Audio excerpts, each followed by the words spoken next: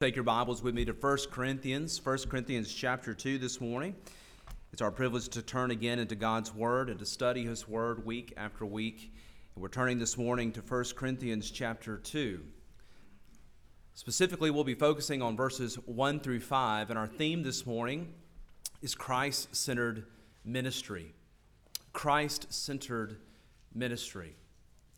We're going to be hearing a lot in the next few days regarding false teaching within the church, the things that we need to be aware of, be on guard against. And so it's my goal this morning, as last night things changed, to begin to seek the Lord and saying, Lord, what would you have me to bring the people of God in the morning? And the Lord has led me to 1 Corinthians chapter 2, verses 1 through 5. Let's read God's word together as we find our attention there. Paul writes, and he says, "And I, brethren, when I came to you, did not come with excellence of speech or of wisdom, declaring to you the testimony of God. For I determined not to know anything among you except Jesus Christ and Him crucified. I was with you in weakness and in fear and in much trembling. And my speech and my preaching were not with persuasive words of human wisdom, but in demonstration of the Spirit and of power." Why, Paul? Verse 5, "So that your faith should not be in the wisdom of men, but in the power of God." This is the word of God for you, His people. Dr. Warren Wiersbe tells a story, an illustration in his commentary. He tells of a church that had a beautiful stained glass window just behind the pulpit, as many churches do. In that window, it depicted Jesus Christ on the cross. But one Sunday, things were different. There was a guest preacher who was much smaller than the regular pastor. A little girl listened to that guest for the first time, not unlike some little children here today. And then she turned to her mother and she asked this question: "Where is the man who usually stands there so that we can't see Jesus?" Ouch. As I read that, and when I often read things like that, initially I think cheesy, whatever.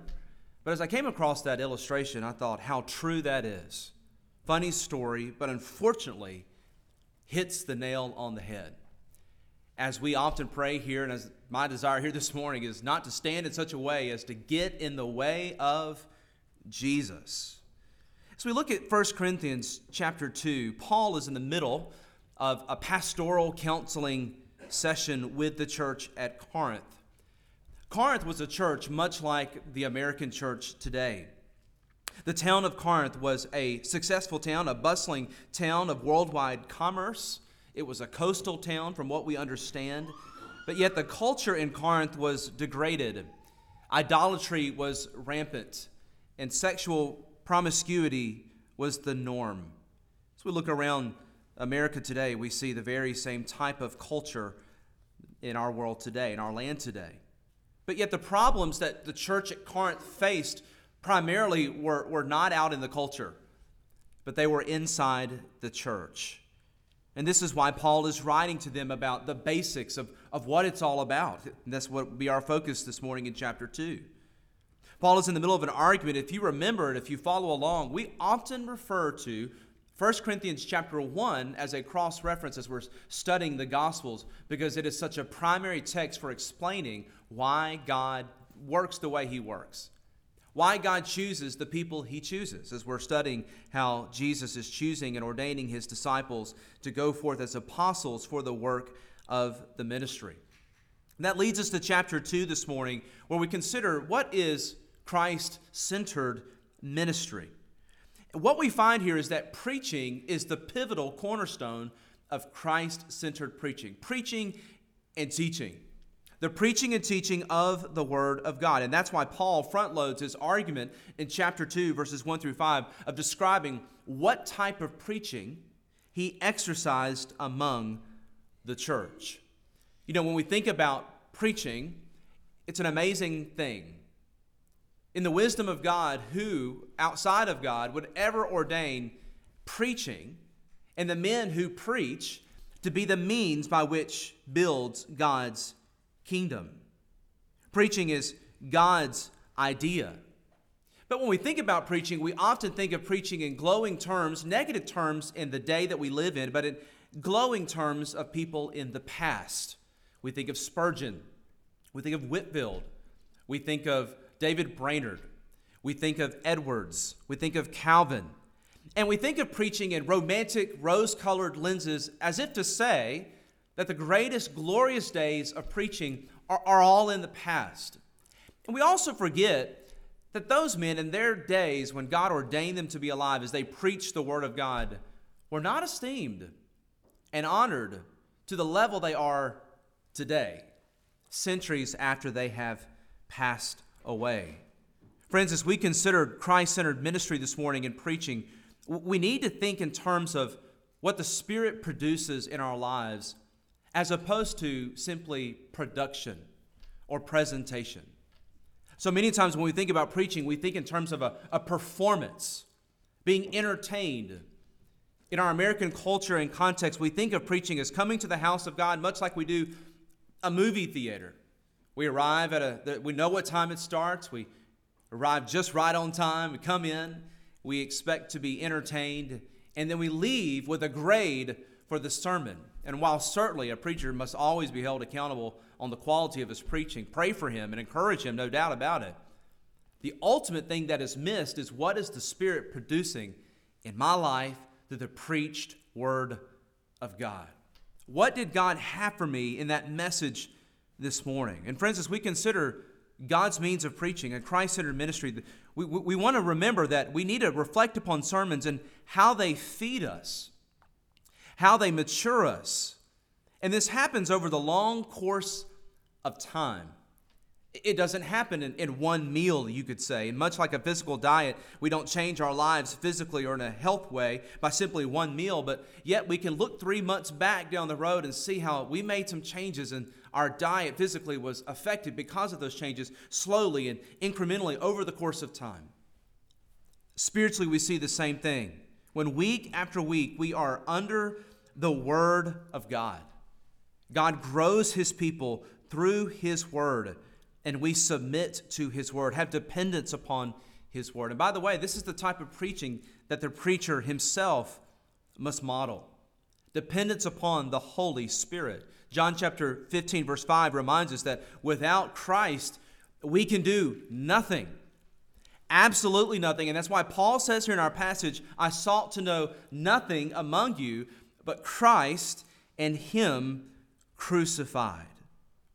In one sense, if Paul were here today and we were having a discussion, he would remind us that faithful ministry like the children's classes that took place today, the Sunday school classes that have already taken place this morning, the preaching of the Word of God that we'll hear today and in the coming days, faithful teaching and preaching, Christ-centered ministry is much like farming. Much like farming. And I'm curious this morning, how many of you have farming in your past, in your family? We live in an agrarian county. We live in a place where you pass by some of those beautiful plots of land and farms, no doubt about it. That is much of what New Testament teaching and preaching is like. Week after week, if you are a teacher of God's Word, you're sowing the seed of the Word of God. Don't get discouraged. Stay at the plow. Submit yourself to the authority of God's Word, the sufficiency of God's Word. And remember that you're not in charge of the measurable growth, but you are focused on seeing Christ's likeness in those whom you teach, even if it's in the nursery and all the way through to the mature saints in the auditorium. This morning, as we look at 1 Corinthians chapter 2, very quickly, Paul is making a case. And as he writes and instructs the church at Corinth, he's writing to a church who is divided. He's writing to a church who is struggling. He's writing to a church who has worldly thinking, or you could say worldly thinking has begun to permeate the life of the church. They have worldly values. It's much like the church today. There are so many voices. There is so much noise. There is so much marketing that says, if you want to do church, do it like this. Disney does it like this. This is how they cater to their customers. Church, you need to learn how to follow the pattern of Disney. I'm just giving an example. But what we find here in the church, in 1 Corinthians and in the scriptures, is not to look to the world for our marching orders, but to look to the means that we have in Christ. Now, this church who was divided, they're following different voices, personalities. Some are of Apollos, as we'll see in a moment. Some are of Cephas. Some are of Paul. They're divided. They're in a camp. They're following platforms, if you will. And Paul draws them back to the basics of saying Christ is all in all. All in all is Jesus. And Jesus is everything. Church, today, if we're to look to the world for our marching orders, we will depart from that which has been entrusted to us. That is not wise. We will give an account to the Lord for what He has charged us to do. We are not interested with being creative in our thinking, creative in our speaking. We simply want to present Christ to a lost and dying world. One point I want to make here before we look at our succinct points is this. The problem that the church at Corinth faced was personality-driven issues. Personality-driven issues. Instead of looking into the scriptures as their foundation, as their complete sustenance of what God had for them. I've already pointed out, 1 Corinthians chapter 1, Paul says, some of you say, I am of Cephas, I am of Paul, I am of Christ. As if these men are the means of salvation to them. Another way you could see it is that they were not loving the church. Their fellowships are strained and broken because they're not in one another's camps. Now, these are not doctrinal camps. These are personality camps. And Paul reminds the church here with a call to Christ of saying, we all exist to exalt Jesus Christ Lord. 2 Corinthians 4:5, we do not preach ourselves, but our message is singular, and it is the finished work of Christ. Church, last week we saw the pattern of Andrew and how Andrew simply was known for taking others to Christ. If you wanted to know Christ, find Andrew, and Andrew can introduce you to Christ. Again, we come back to that point here in this note. As Paul says, our message is Christ. And our question has to be this: does the world, or those who know us, do they know our message? Is it clear? Is it evident? Or do they see us as drawing people to ourselves, our personalities? I'm afraid, I think we all know the answer to why we are not preaching Christ, teaching Christ, living the message of the gospel as we should. It's because we're ashamed. And the question is why are we ashamed? And I don't know the full answer to that. But Paul knew it was the problem. And that's why he says in Romans chapter 1, verse 16, I am not ashamed of the gospel. In a sense, Paul would say, there's times I'm tempted to be ashamed. I'm tempted to come into Rome, to Athens, and to preach a message that massages the consciences and eases the ears of those who hear it. I'm tempted to do that. But I do not do that because I love the lost. I love those who are perishing. As we're going to see this week, false teachers do not love the sheep that they are preaching to or teaching to. Why? Because they're wolves. Wolves have no love for the church. Wolves have no care and concern for their bride of Christ, as Peter received the instruction, as those are instructed in Acts chapter 20, to shepherd the flock of God. Wolves don't see the church as the bride of Christ. Wolves see sheep as means for enhancing their own kingdoms and growing their own pocket books. Now, why does Paul give this emphasis? Well, this is what we see in verses 20 and 21 of chapter 1. Because the foolishness of God is wiser than men, and the weakness of God is stronger than men. This is the infinite wisdom of God to give to men what they are not seeking. They are chosen by God to receive His message and to preach to people who don't want the message and to follow the pattern of Christ. This morning, as we look into the Word of God, I want you to remember your own conversion, just like what Paul tells the church to do. As he's correcting personality divided strife within the church, he calls them to remembrance, to remember their own conversion. To remember when he came to them. Acts chapter 18, if you're taking notes, is the backstory of how the church at Corinth was established by the evangelistic ministry of Paul. He calls them to remember how he came to them and how he brought Christ to them. He did not bring arguments that were well crafted. Paul says, I certainly did have an amazing influencer, TikTok type of personality that had thousands of people tuning in. I just didn't have that ability. I didn't even seek to have that ability. But he says, you are secure in Christ. You're one to Christ by Christ. And so he reminds them of God's pattern for the local church, God's pattern for preaching and teaching, God's pattern for you as you serve him in the home where you're at, or wherever God has asked you to serve him. This is God's pattern. So in answering this question, number one, I want us to see in verse 1 the type of person that God uses. The type of person that God uses. And again, this is a theme of Paul's ministry.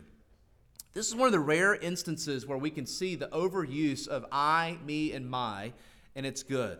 Notice what he says. Let's read the passage again. He says, and I, brethren, when I came to you, did not with excellence of speech or wisdom, declaring to you the testimony of God, for I determined not to know anything among you except Jesus Christ and him crucified. I was with you in weakness and in fear and in much trembling. And my speech and my preaching were not with persuasive words of wisdom, but were in the demonstration of the Spirit of power. Paul emphasizes that God called him to bring the message of Christ to them. And as we consider this messenger, we see, first of all, just some basic observations, is that this man is a saved man. Paul is a saved man. And you say, well, how basic can you get, LeGrand? We know that we have to be saved, or maybe better to use born again, but that's just a problem. In our pulpits today, there are so many preachers and teachers of God's word who aren't born again. They're peddling the word of God. And as Paul says, I came to you, Paul is coming to minister to them as one who is born again. He was born again by the Spirit of God as he was persecuting the church. He is yielded to the Holy Spirit as the Holy Spirit leads him and uses him. He is following the Holy Spirit to bring the gospel to those who he would have Paul bring the gospel to. Paul is not operating in his own flesh and his own whims. If you look at the beginning of the epistle to Rome, the book of Romans, he makes clear to them that he desired to come to them again and again and again, but he was restrained by the Holy Spirit of God. Jude chapter 19 describes a ministry that we'll be looking at this week of those who are not born again, not saved, and not yielded to the Holy Spirit of God. And the description is given in Jude, verse 19. These are those who are sensual persons.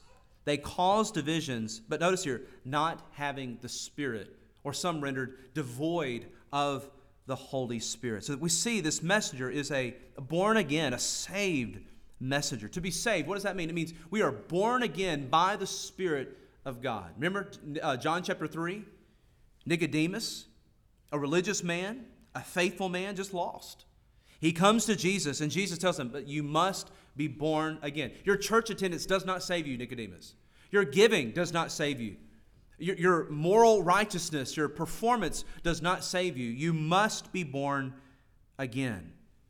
And that is what is required for effective New Testament, Christ-centered ministry. Secondly, we see a man who is submitted. And I've already touched on this fact of being yielded to the Holy Spirit of God. Preaching that Paul describes here is something that is Spirit-birthed, Spirit-born, Spirit-led. Even last night, of saying, God, what do I bring to God's people? You must seek the Lord. You must seek His face. It's not just simply plug and play. It's saying, Lord, what do you have for your people? This is your doing. This is your work. You have divinely orchestrated a change in our plans. We submit to that. The Proverbs and Scriptures are replete with man plans his way, but the Lord directs his steps. The Lord has the right to do all those things, and we understand that. We submit to the will and spirit of God. And most of these letters that Paul writes, he's writing them because he's not with them. He desires to be with them. But in God's infinite wisdom, he uses these letters to be the instructions, not only for these churches that he wrote to, but for us even today as well. The type of person, man or woman, that God uses in the work of the ministries, someone who is submitted to the Spirit of God. Colossians 2:18 says this. Paul, again writing, says, "Let no one deceive you.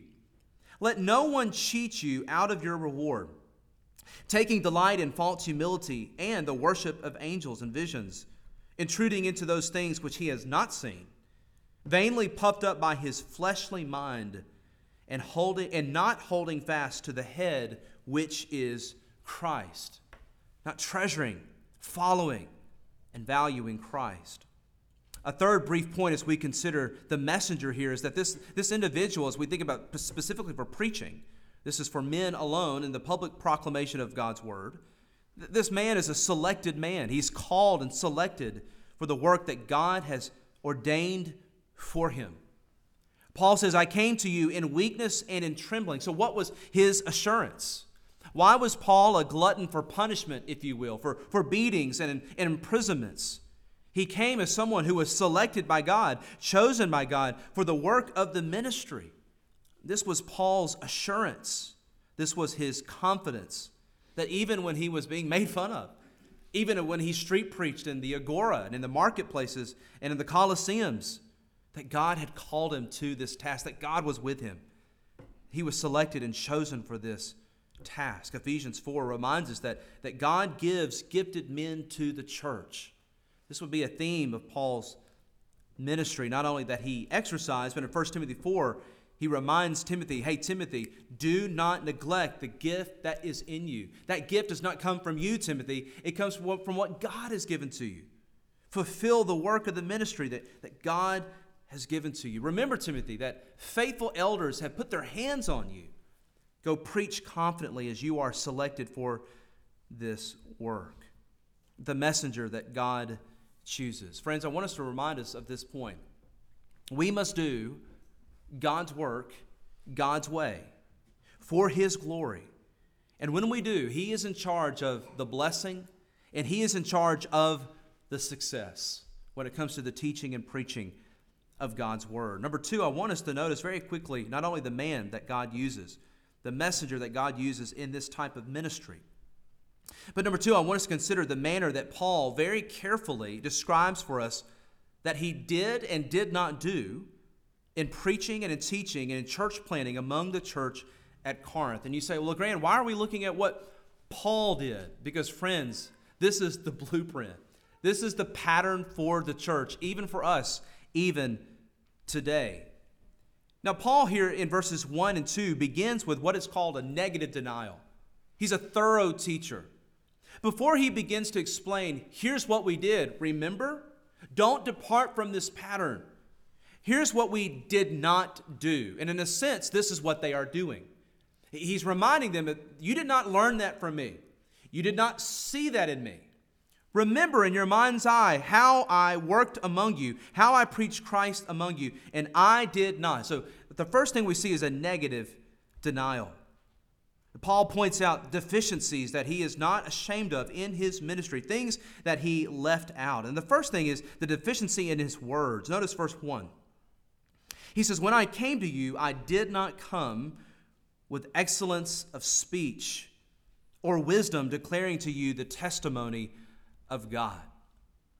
Regarding his words, in other words, Paul was not proud of stuttering or stumbling. Paul was not saying, I didn't prepare. Paul is not saying it's okay to just preach off the cuff and to not do the work that is required for the work of the ministry. That's not what Paul is saying. What Paul is saying is that I did not work to come to you through the channels and means that are valued and treasured by the culture. My goal is not to make you feel comfortable or at ease when I spoke to you. I did not come with a TED Talk style message that's very short, succinct, and punchy. He says, I did not come resting in my giftings, if you will, of vocabulary. Now, you have to understand the culture and the context. We're not going to go into all of that. But these are all things that if you were anyone, if anyone was going to give you an ear, if you were going to have an audience with the Greeks or the Romans, they valued these things. There was no Netflix. There was no sports in the way that we watch sports all the time. To be entertained was to go listen to someone recite a play or recite oratory, recite poetry, to go to the outdoor amphitheater, much like what we have across the street and in the park just down the road. Would be filled every Friday night or many nights with different types of oratory, where the people would say, now that is the standard. Wow. Is any brothers and sisters in here that follow the Lord Jesus Christ? These people are preaching philosophy. If you'll look this way, just continue on. It's no problem. They'll take care of it. Thank you, gentlemen. Paul was not influenced by any of those things. And he's saying, listen, I did not come to you in those ways. I know that's jarring, but we'll continue on. And not a problem. And we have a plan in place, and those men are taking care of it. Not a problem. But Paul says, I did not come to entertain you, but I came to preach Christ. So Paul says, I determined not to come to you with fancy words. You could say it in the realm of today by having, in a sense, of someone who talks about cultural issues instead of Christ, which I was trying to do, my friend. The second thing we see is that Paul says in a negative denial, I did not come to you with wisdom. Notice verse 1. He says, I did not come to you with wisdom, declaring to you the testimony of our God. In other words, he's saying, I did not come to you with the wisdom of men.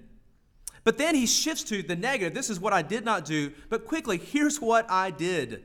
Remember, church at Corinth, don't be lulled into this type of siren song of the culture. You live to please God. You don't live to please men. So what is it that Paul declared? Notice with me verse 1, the testimony of our God. The testimony of our God. What is the testimony of our God? The testimony of our God is the full counsel of the Word of God. These things are written for our learning and our admonition. Paul tells Timothy, preach Christ. Preach the Word. What is the Word? The Word is Christ. It's one of His names, Logos. It is the name of Christ. But preach the Word entrusted to us. And Paul says, that is what I did. I did not come with the wisdom of the historian Herodotus, who was the most famous historian in that type of day, culture, and history. He did not come in the realm of Plato and says, hey, listen, Plato is discovering this, and this is what we need to follow now. It's not to say he never mentioned Plato or Herodotus or any of those guys. He's simply saying he did not abandon the means of teaching the Word of God so that people would say, hey, he's in step. This is what the influencers are doing. He's with it. He's up to date. No, Paul says, I declared the testimony of God's Word.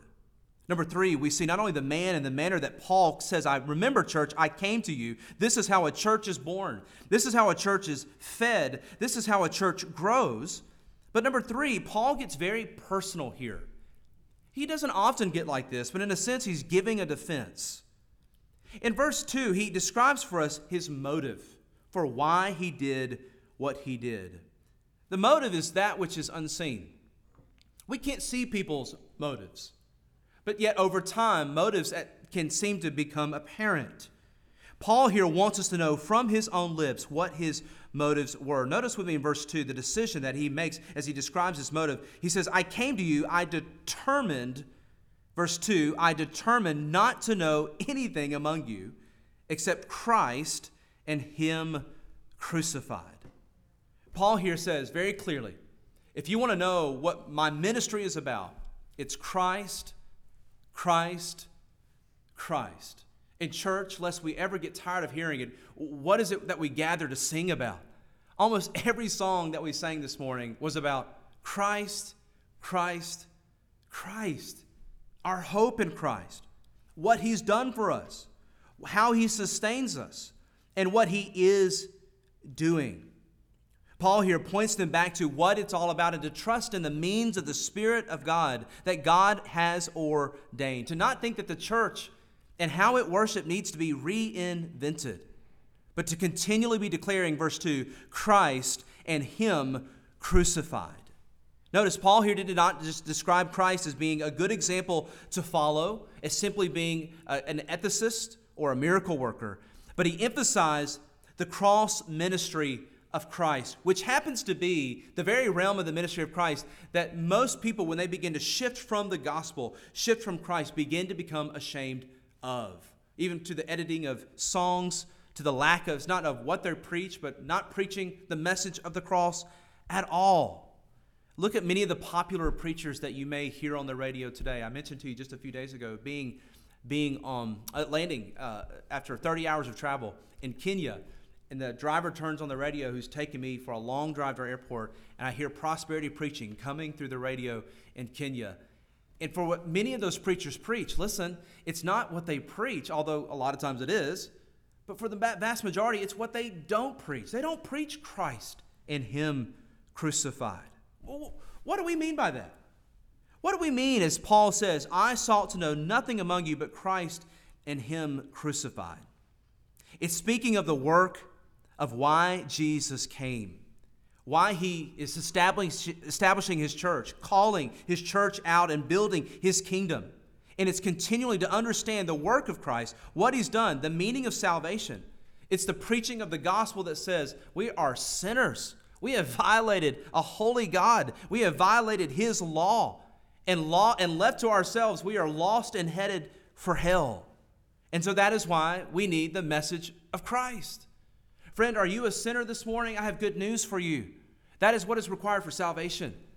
Come to Christ. All of us are sinners. We all fall short of the glory of God. And your sin is not something to identify in or to glory in. Your sin is to drive you to Christ, to trust and rest in His finished work. Jesus Christ came to provide salvation for His people.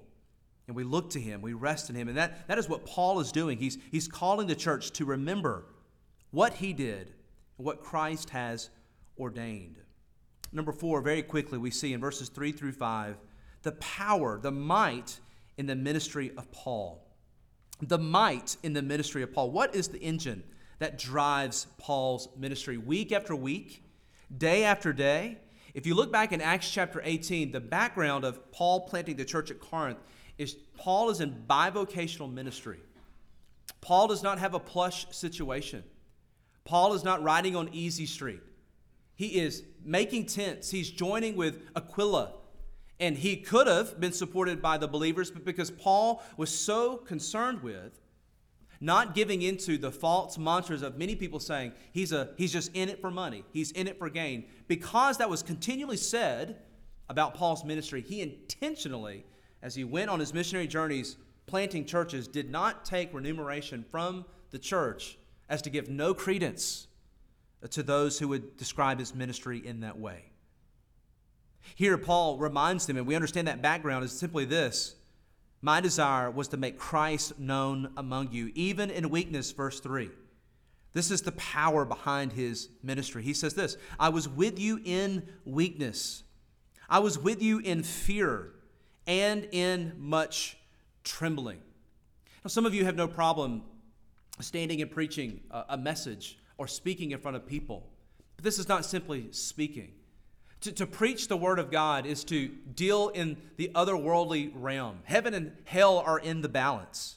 But even more than a cushioned environment like this one here, Paul regularly went into public places where there was very real persecution. His back bore witness to it.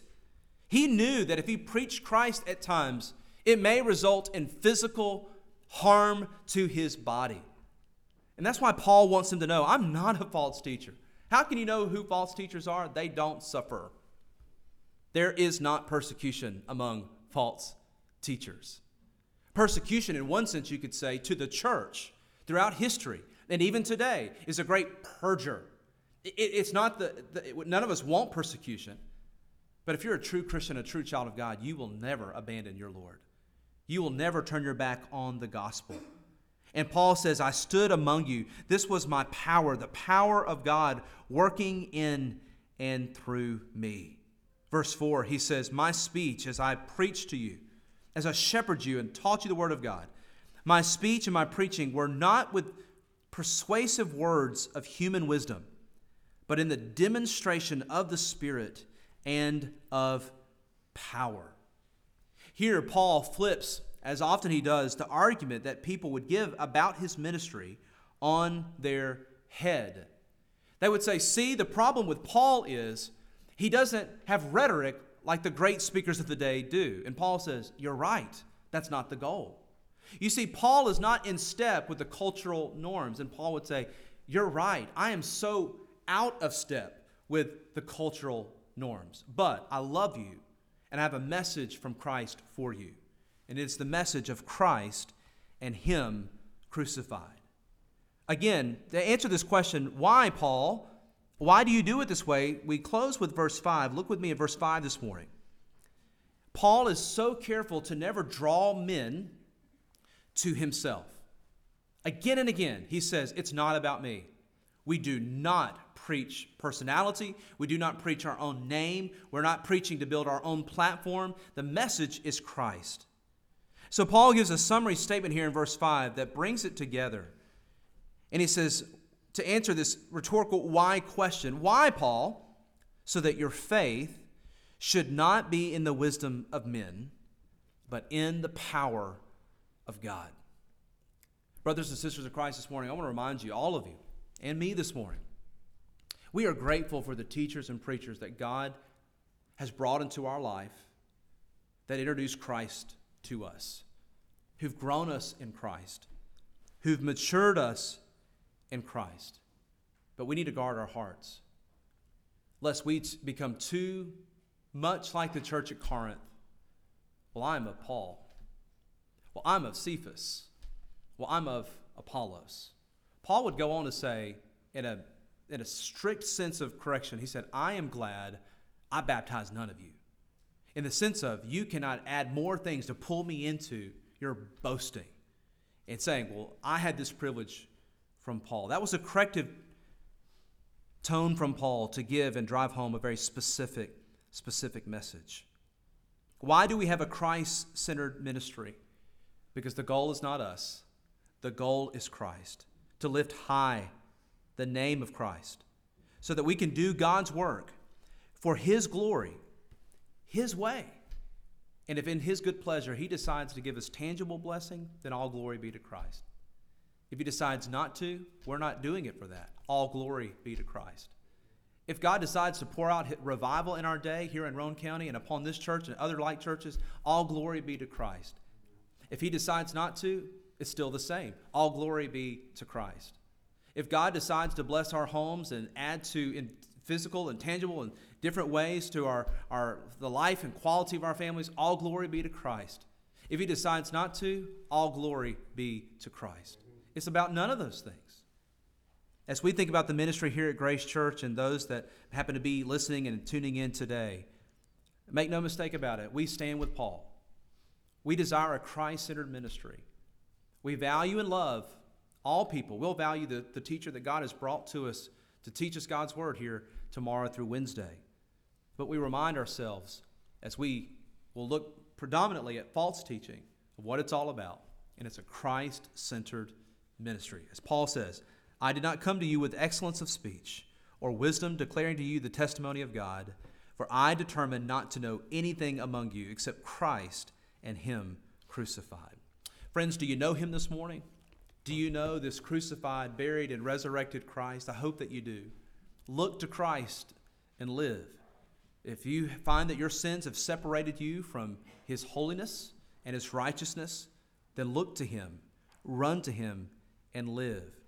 Have you ever told a lie? Sure you have. Have you ever stolen and taken something that did not belong to you? Sure you have.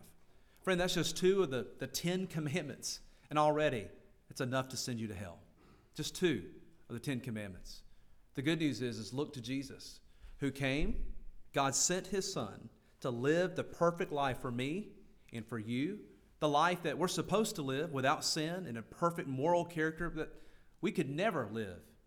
C.S. Lewis said it like this: you don't know how bad you are until you try very, very hard to be good. And when you try intentionally very, very hard to be good and never break the law and never break the speed limit and never tell a lie and never, it's then that you begin to become aware of just how bad you are. Look to Jesus. Run to Jesus. He paid the penalty. He lived the life that we're supposed to live, and yet we are incapable of living. He died the death that is my death and your death to die. And he died it in our place. If you will look to him, repent of your sins, confess your sins, and ask him to change your life, to become your Lord and your master. Bow the knee to him. Live for him. This is the message of Christ and him crucified. Our gracious Heavenly Father, we thank you for your word. And Father, we pray that you would take this meager effort to preach it this morning. And Lord, show it is obviously a work of your Spirit and your grace. Father, we are people. We are fleshly creatures. We desire to see things. And so often we are enamored with personalities. We find in our hearts being drawn even to godly Christian men, sometimes false teachers that we don't realize are false initially because they're charismatic, they're drawing, they're personable. Father, would you protect us from false teaching? Would you protect our hearts from worshiping men wrongly?